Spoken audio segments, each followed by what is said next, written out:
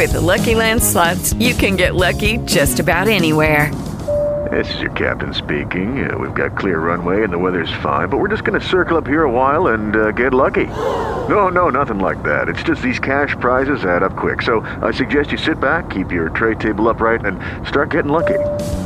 Play for free at LuckyLandSlots.com. Are you feeling lucky? No purchase necessary. Void where prohibited by law. 18 plus terms and conditions apply. See website for details.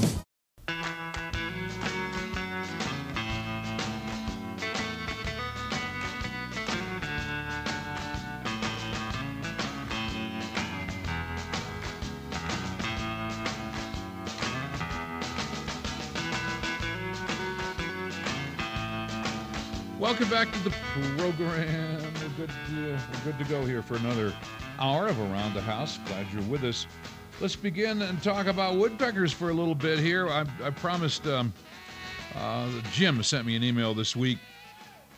We recently had our house repaired due to woodpecker damage.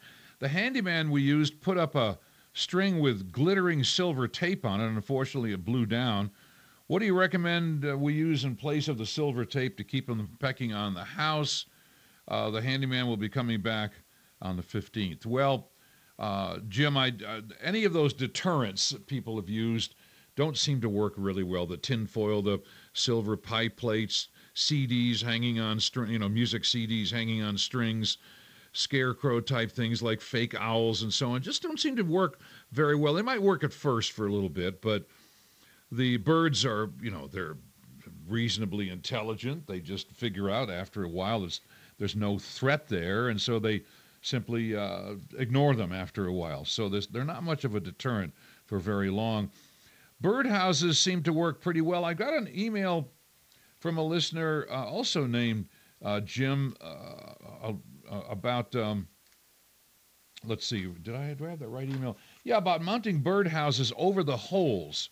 That was an interesting way to tackle this. He mounts birdhouses over each of the holes the woodpeckers make, little songbird houses that little sparrows and other small songbirds move into. It tends to discourage the woodpecker banging on the house. And also, an adjunct to that is to put a woodpecker nesting house in your eaves if you're in a part of the neighborhood or the city that has a lot of trees, and perhaps you just have a lot of birds around there and they're nesting here and there. If you put a woodpecker nesting house high up in the eaves, it tends to kind of settle down whoever this guy is that's banging on your house. It starts raising a family and breeds and so on, and generally speaking, the activity slows down a lot, and I've had a lot of good feedback from people that do that. So that would be my recommendation. You can go to the Wild Birds Unlimited store. You can go down online and to find plans to build them yourself, to build a woodpecker nesting house yourself. Or, of course, you can always buy prefabricated nesting houses, nesting boxes online. So there you go. I think that's the way to accommodate them. You simply let them move in and take up residence at your house. They tend to peck less because there's less reason to be territorial. Their territory is now your house. But I love the idea of putting little bird houses over the woodpecker holes. You can also spray repellents, like our Repel-Zol from our Bonide folks would work. A red pepper spray sometimes works. If you spray it around the holes, if you immediately tape over the hole and spray deterrent or repellent around it, that can kind of help, at least temporarily. The problem is, how do you patch the hole? And that can be kind of difficult because you have to cut out a circle and replace the siding that the woodpecker ate away at, unless you can figure out a way to put a trim board over it. So it's kind of a hassle to repair these holes, especially if it's on a stucco house. Many times, particularly that EIFS stucco that has a hollow sound behind it, woodpeckers love to bang on that, and sometimes they punch a hole, and that's kind of hard to patch also. So there's some thoughts on woodpeckers. This is from Bill. I have a place up in Winter Park. As you know, the air is very thin and dry up there.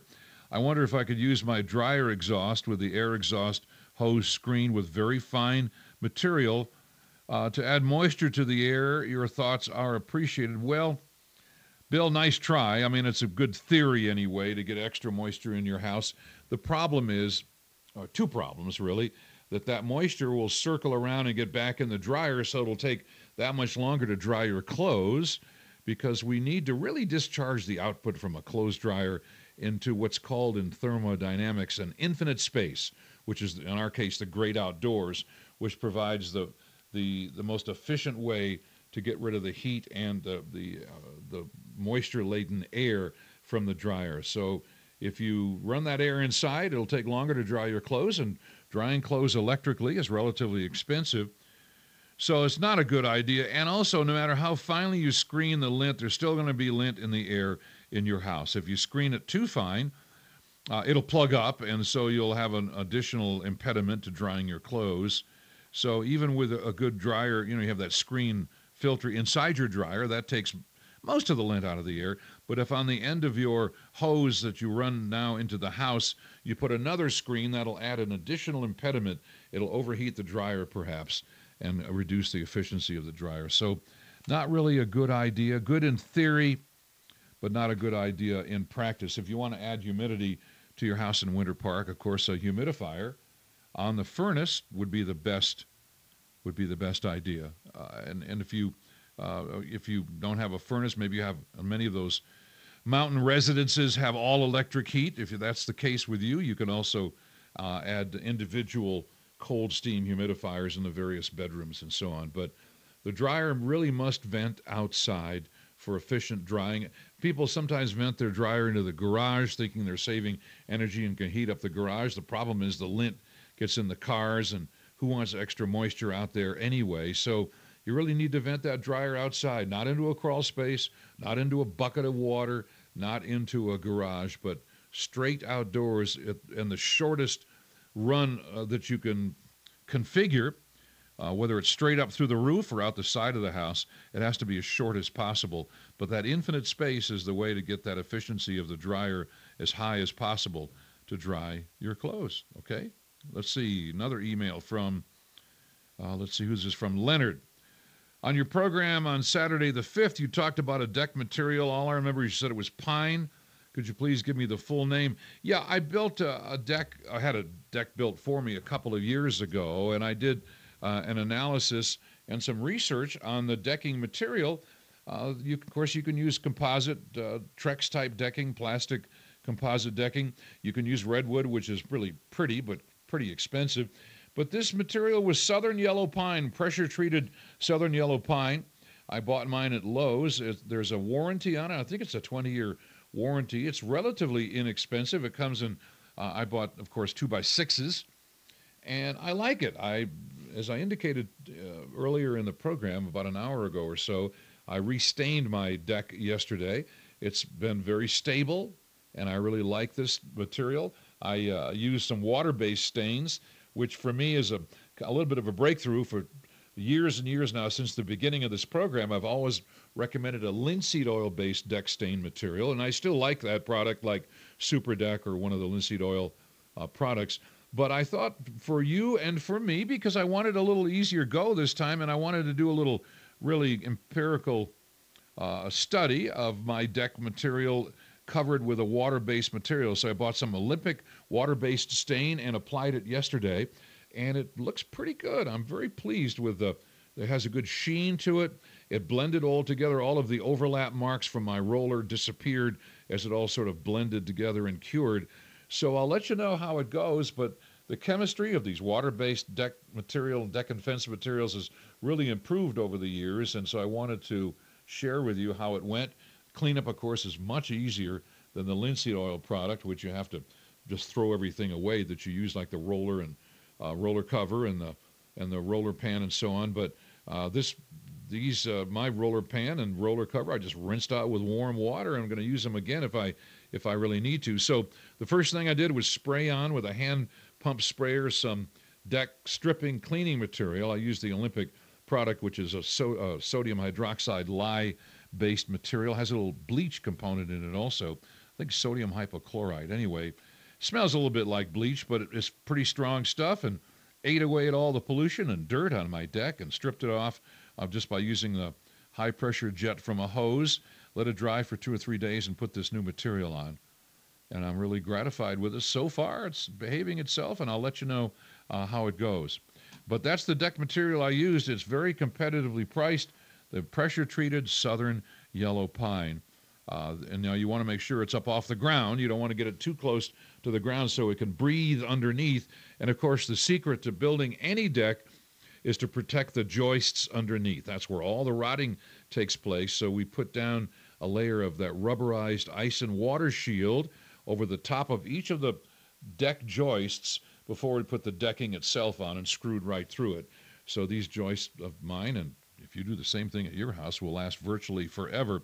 Otherwise, there's a perpetual, just a perpetual wet spot between the decking material and the joist, and that's where the rotting occurs. So make sure you use a protection like the ice and water shield, the rubber material between the deck and the decking, and your deck will last a long, long time. But I'll let you know how the water-based material goes. We'll talk about it from week to week here on Around the House. Give us a call. We'll be right back. Need advice for your home project? Back to Around the House with Ken Moon.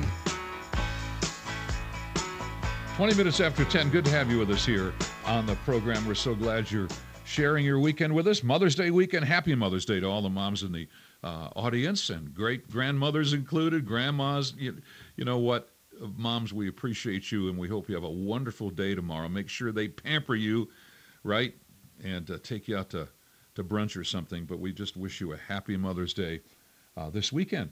Let's see here. Who's next? Greg? Let's get Greg on the line right now on the air. Good morning, sir. How are you? Good morning. Thanks for taking my call. Yeah. Hey, many years ago, I stained a 6-foot cedar fence with a product, I believe it's Penafin. Yeah. I need to restain that fence. What do I need to strip that old Penafin off of there? What's it look like now? Does it look like it's mostly gone and faded and bleached away, or how's it look? About the only thing I've got left is some pigments of color. Yeah, I probably would just stain over what you have. If you use a colored-based stain with a redwood or a cedar name, you know what I'm saying, like something that has a little tint to it, I think you can cover right over what you have now. I mean, do you have a power washer at your house, Greg? No. Okay, well, I was going to say if you did, you could kind of run that power washer over there. But I think it'll be okay the way it is now. Penafin is a good product. Any of the linseed oil-based products, I think, for a fence is a good idea, like Super Deck or Bear or one of those products. And I would encourage you to just get a pump sprayer and just apply it over what you have now. It'll all blend together, I think, pretty readily. So I should stay with a Penafin-type product as opposed to a water-based at this time? I think on a fence, where there's a lot of abuse on a fence year-round from sprinkler systems and so on, I would probably go with the linseed oil-based product, yeah. That's helpful. Thank you very much. All right. Well, I'm glad I could help you. Greg, I appreciate that. Yeah, a little more wear and tear on a fence, so that's what I would do. Let's see here. I got a confirmation a few minutes ago that John Creddy will be with us 2 weeks from today on the 26th. Is that a Memorial Day weekend? I guess it probably is. Maybe the 28th, 26th, 27th, 28th is a Memorial Day. Anyway, John will be joining us. He comes by the program and talks to us every 5 or 6 weeks, and he's a wonderful guest, usually full lines when John's here. He's a gardening with an altitude guy, Rocky Mountain gardening expert, and prolific author and good friend. So John will be with us 2 weeks from today. You can talk about all of your spring and summer issues that are going on, weeds and what's going on with my roses aren't blooming and those kinds of questions. My lawn looks odd. Those are the good questions for this time of year. We'll talk to John. If you want to see how prolific an author he really is, his new book is the Getting Started Rocky Mountain Gardening Guide, and you can go to Amazon, just click on, just type in John Creddy, Cretti, and you'll see all the books available and that John has authored over the years. And if you're just starting out with Rocky Mountain gardening, if you're new to the area, that's a great book to start with. But anyway, John, 2 weeks from today in the 10 o'clock hour typically joins us, and we'll have some fun with John and talk about spring and summer gardening issues. Speaking of John, I got an email from, who's this from Robert this week. Could you please send me the John Creddy soil sterilizer formula? Yeah, I did this from memory, and I think I'm right on this. John's listening to the program right now. He can email me if I'm wrong. We take a gallon of vinegar and mix in a cup of salt, table salt, and a teaspoon or so of Dawn or Joy liquid dishwashing soap as kind of a wetting agent. And there's your soil sterilizer to keep things from growing where you don't want them. Now, keep in mind that John has said that this stuff lasts, this sterilizes the soil for up to a year. So you don't want to use it any place that, you might want to plant something in the next year or so. So it does sterilize the soil, but it works pretty well as an all-natural formula. So I would encourage you to give that a try. A gallon of vinegar, cup of salt, and, a teaspoon or so, half a teaspoon of dishwashing liquid as a wetting agent. And John swears by it. And if he does, I do. So I appreciate your asking about that. 303-713-8255 is our contact line. Another email. We're getting through these nicely here today. Let me, here we go. Mike wants to know, do I recommend a 1.28 or 1.6 gallon toilet? Which one do I like? Or a dual flush model? Unfortunately, I don't think you'll be able to find a 1.6 gallon toilet unless it's way in the back of somebody's warehouse that they forgot about, a plumbing supply company, because of the water sense regulations in conjunction with the Department of Energy and the EPA. As far as I know, Colorado is pretty strict now about 1.6 gallon toilets could be used until the supplies were gone. Now it's 1.28 gallon flush toilets. So now my friends in Wyoming say that's not necessarily the case in Wyoming, that there are 1.6 gallon toilets here and there that they've seen. So I do like the 1.6 myself. Just that little extra bit of water. I think I have a Gerber. Well, I have actually two Gerbers in my house, a 1.6 gallon flush I really like a lot. They're very reliable. They flush quickly. They don't plug up, and they empty themselves very reliably. But I'm afraid we're stuck with the 1.28 gallon models from now on. If you call a plumber, that's pretty much what you're stuck with. Of course, under the well-known theory that all of us rubes out here in flyover country are too thick or obtuse to figure out how to save water on our own. So the nomenclatura, as it were, our betters in far-flung cities tell us this is the toilet you must use because we say so. So just like your mom used to say, because I say so. So there you go, 1.28 gallon flush. And you know what? You'll probably be okay with a 1.28, but I do like the 1.6, just a little extra flush for a little, you're going to have to flush the 1.28 gallon models probably a little, double flush them a little more often than you would with a 1.6 gallon. I do like the Gerber brand. I'm not necessarily, I'm not a client here on the program or an advertiser, but the Gerber engineering of their toilets is such that in the tank itself, there's a 3-inch hole in the bottom of the tank where the water leaves, and so it gives a real surge flush to begin with, which starts that siphoning action to suck material out of the toilet. That's what I really like about it. So you flip that lever, and all that water goes out, just in a big whoosh, which carries everything out of the toilet. So I think it's a good engineering approach to designing a toilet. So the Gerber brand, if you want to look for that, I think you're going to be able to find the 1.28, but not the 1.6s. You can always ask, and there may be a, here and there you might be able to find one, but I'm getting less and less optimistic about that as supplies are exhausted. The manufacturers just tend to go with the flow on these, no pun intended. Let's see. West wants to know, Weston, is there a generally acceptable date at which it's safe to turn on the sprinkler system along the Front Range? I heard Mother's Day, the week of, and the week after from different sources. Well, this was in my column this morning, and I said that, mothers, when this show first started, it was 1993, 25 years ago, we started doing the Around the House program. People wanted a guaranteed no-freeze date.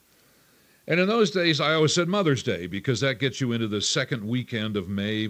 Mother's Day can fall from like the 8th to the 14th of May, and that was kind of my guaranteed day. Now, there's no doubt the world has gotten a little warmer. I've been living out here, out in the West for around 50 years or so, and so I've noticed that the winters, which were kind of harsh when I first got here in the 70s, we're getting warmer winters, less precipitation, less below freezing temperatures, less harsh cold temperatures in the winter. So winter's got a little warmer, and I think perhaps May 1st would be my go-to date now for a guaranteed no freeze. So that's the recommendation. Of course, we're well into May now, so you can leave your sprinklers on and leave your hoses connected. But during that transition weather, we always get that, is it really spring or is it still winter? Is it really fall or summer or does winter come early? We get all those transition seasons here in the Rocky Mountains. So you want to keep a close tabs on the expected overnight low temperatures during those transition seasons. Keep in mind that pipes freeze and burst when it's about 27 Fahrenheit. And so down to, if an overnight low 30 or below is expected, you want to re-winterize your system. But other than that, I think it's May 1st is a great target date for a no-freeze prediction of no freeze for your hoses and your sprinkler system. So I'm sure yours is hooked up now and unwinterized. I hope you've done your aeration and your fertilizing. I fertilized twice already because I like a nice green lawn, and I recommend that you get the aeration fertilizing done like right now and get that sprinkler system going just, initially 3 days a week or so to begin with, and get that lawn ready to rock and roll for the hot summer months. Get those roots nice and deep with some extra fertilizing and care, and the aeration will really help you get through the hot summer. We'll be right back. Things break around the house.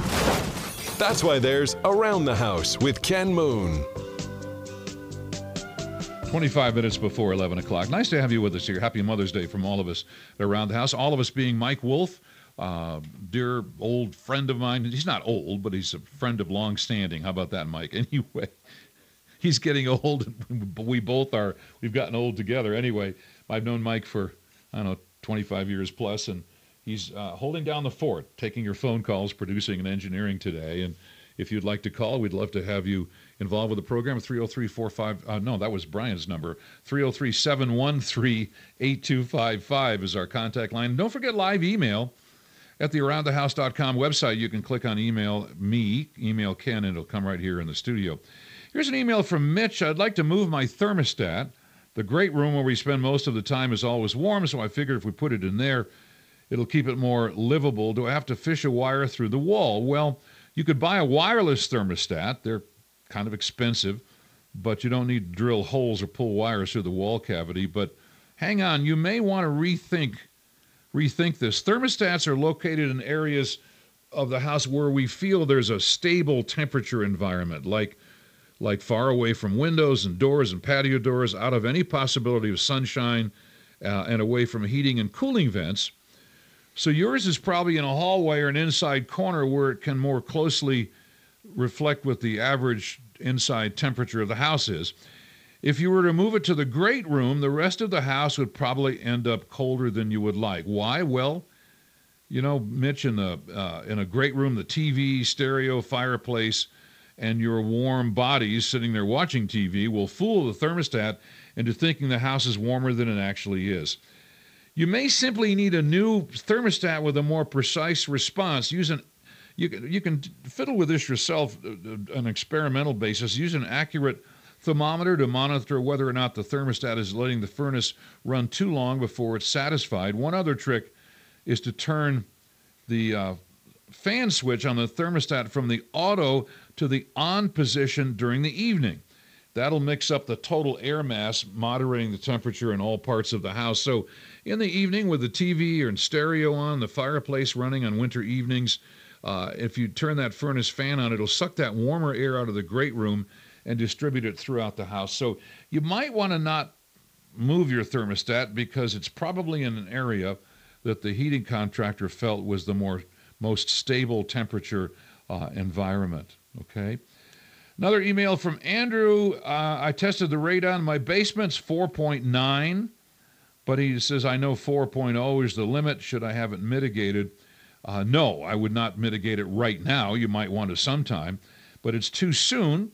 The EPA recommends that with a reading between 4 and 8, and yours is just over the 4.0 at 4.9, that you wait and retest sometime in the next 2 or 3 months. The 4.0 level, maximum government allowed level, is a little arbitrary anyway. Other parts of the world have allowed higher readings before mitigation. Radon levels can vary. 4.0, I am told, was picked by the government because back in the early 80s, when all this was decided, that's as low as we could measure radon. That's one of the urban legends going around, I guess. But listen, radon varies seasonally, and depends on the weather. If the wind speed and direction is such, the barometric pressure is a certain level, humidity, all that, the test can vary. So if you test it again, you might be below the 4.0. You can average the two readings together to get a composite reading. Mitigation, if you need to do it, and as I say, I would not do it right now. I would wait and do another test or even 2 tests. But mitigation is relatively easy. It's not a big price thing. It's relatively inexpensive. Crawl spaces, which are the big contributors of radon gas, are quite easy to protect. You can use heavy plastic membrane and perforated pipe connected to a fan to suck air from under the plastic membrane in the crawl space. If you have a full basement with a French drain, they can suck air through the French drain system. And for $1,000 to $1,500, you can get the mitigation done. So it's not a huge deal if you need to do it. But I think you're way too soon on this one. I think you need to retest once and maybe twice more. I might test as the beginning of summer, say towards the end of June, and maybe test again in September and average the readings together. But anyway, for more tips on radon, there's a Citizen's Guide to Radon by the EPA.gov, EPA.gov website. You can download that. I think it's a PDF format for you on the Citizen's Guide to Radon. Let's go to the phones now.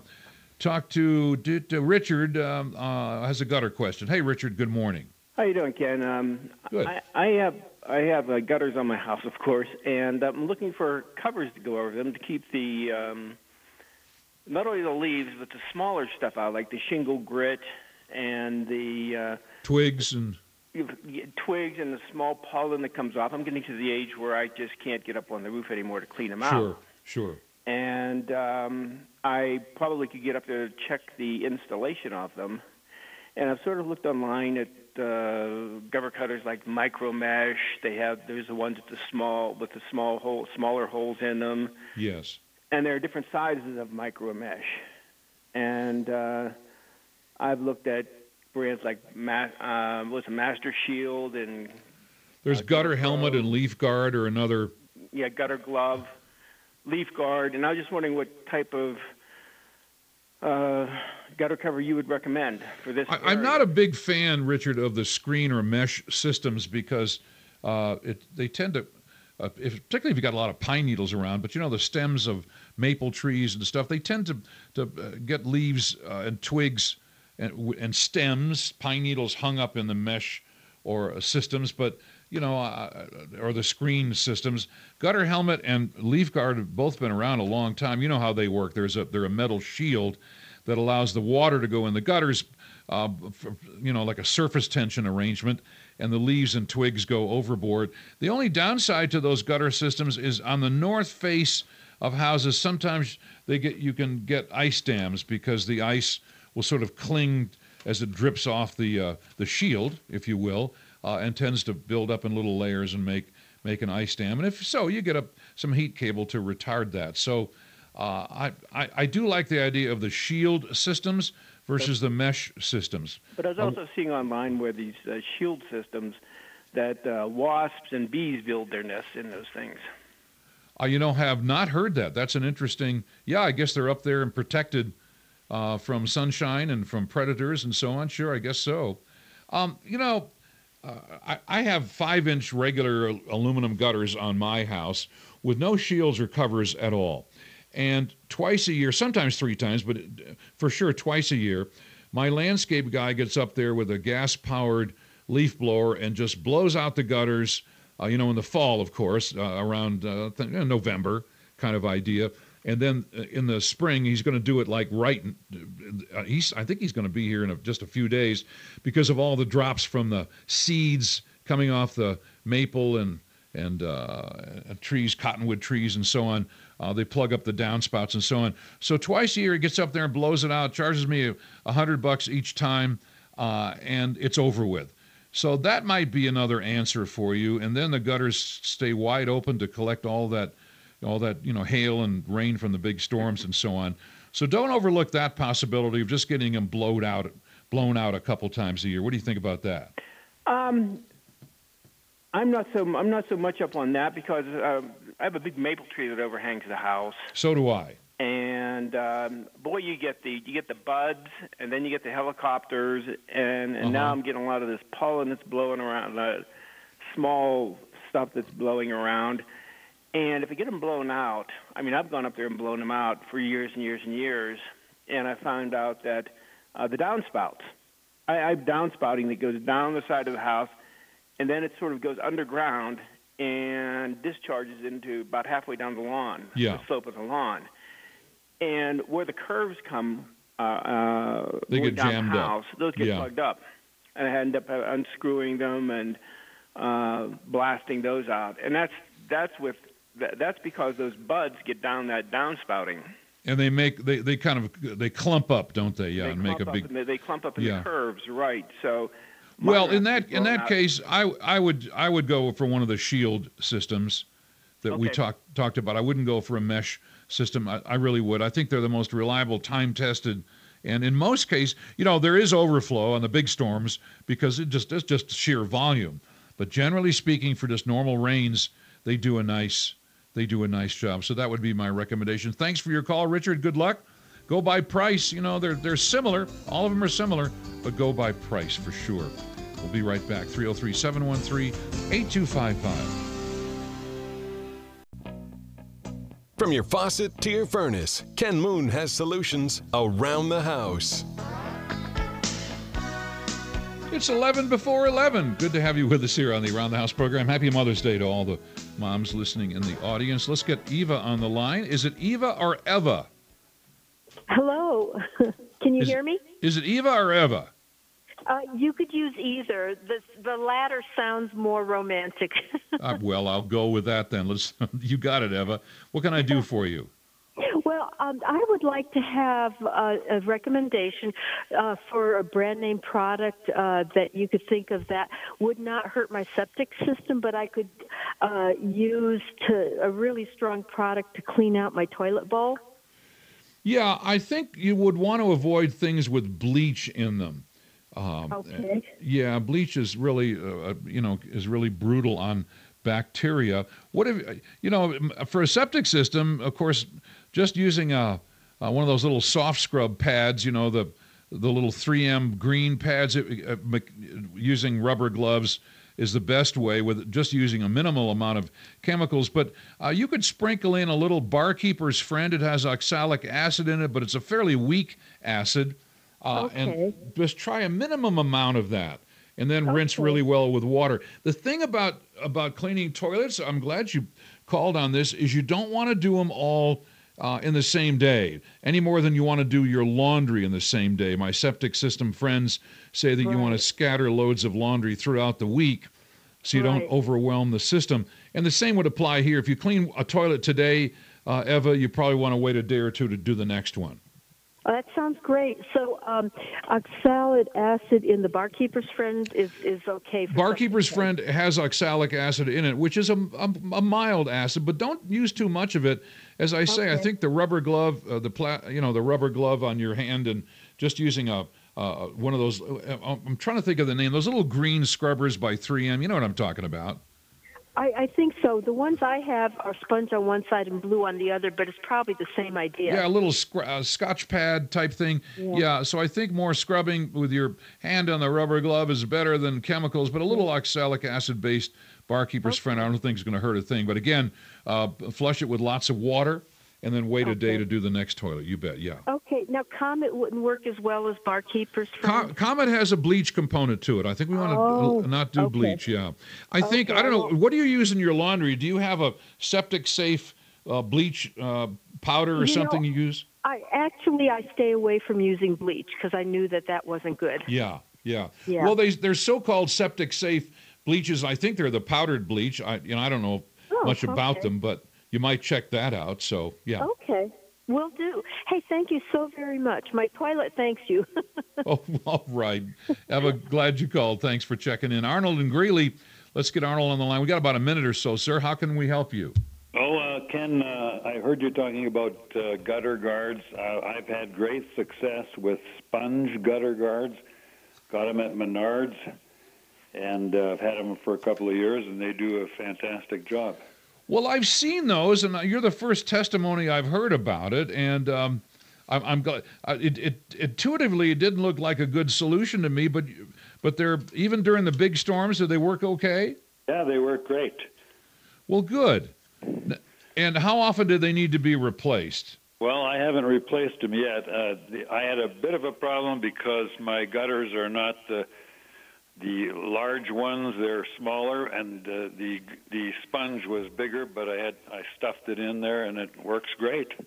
Well, I appreciate the testimony. Yeah, I just always thought that perhaps they would get overwhelmed during the larger storms, but man, it sounds like they're working for you, and I'm really glad. That's another option for our friend Richard, who wanted to know. And you got yours at Menards, and I'm sure they're available a lot of other places too. So, right. Listen, thanks for the feedback. You bet. Bye. I appreciate it, Arnold. Good to hear from you. We'll be right back. 303-713-8255 on Around the House.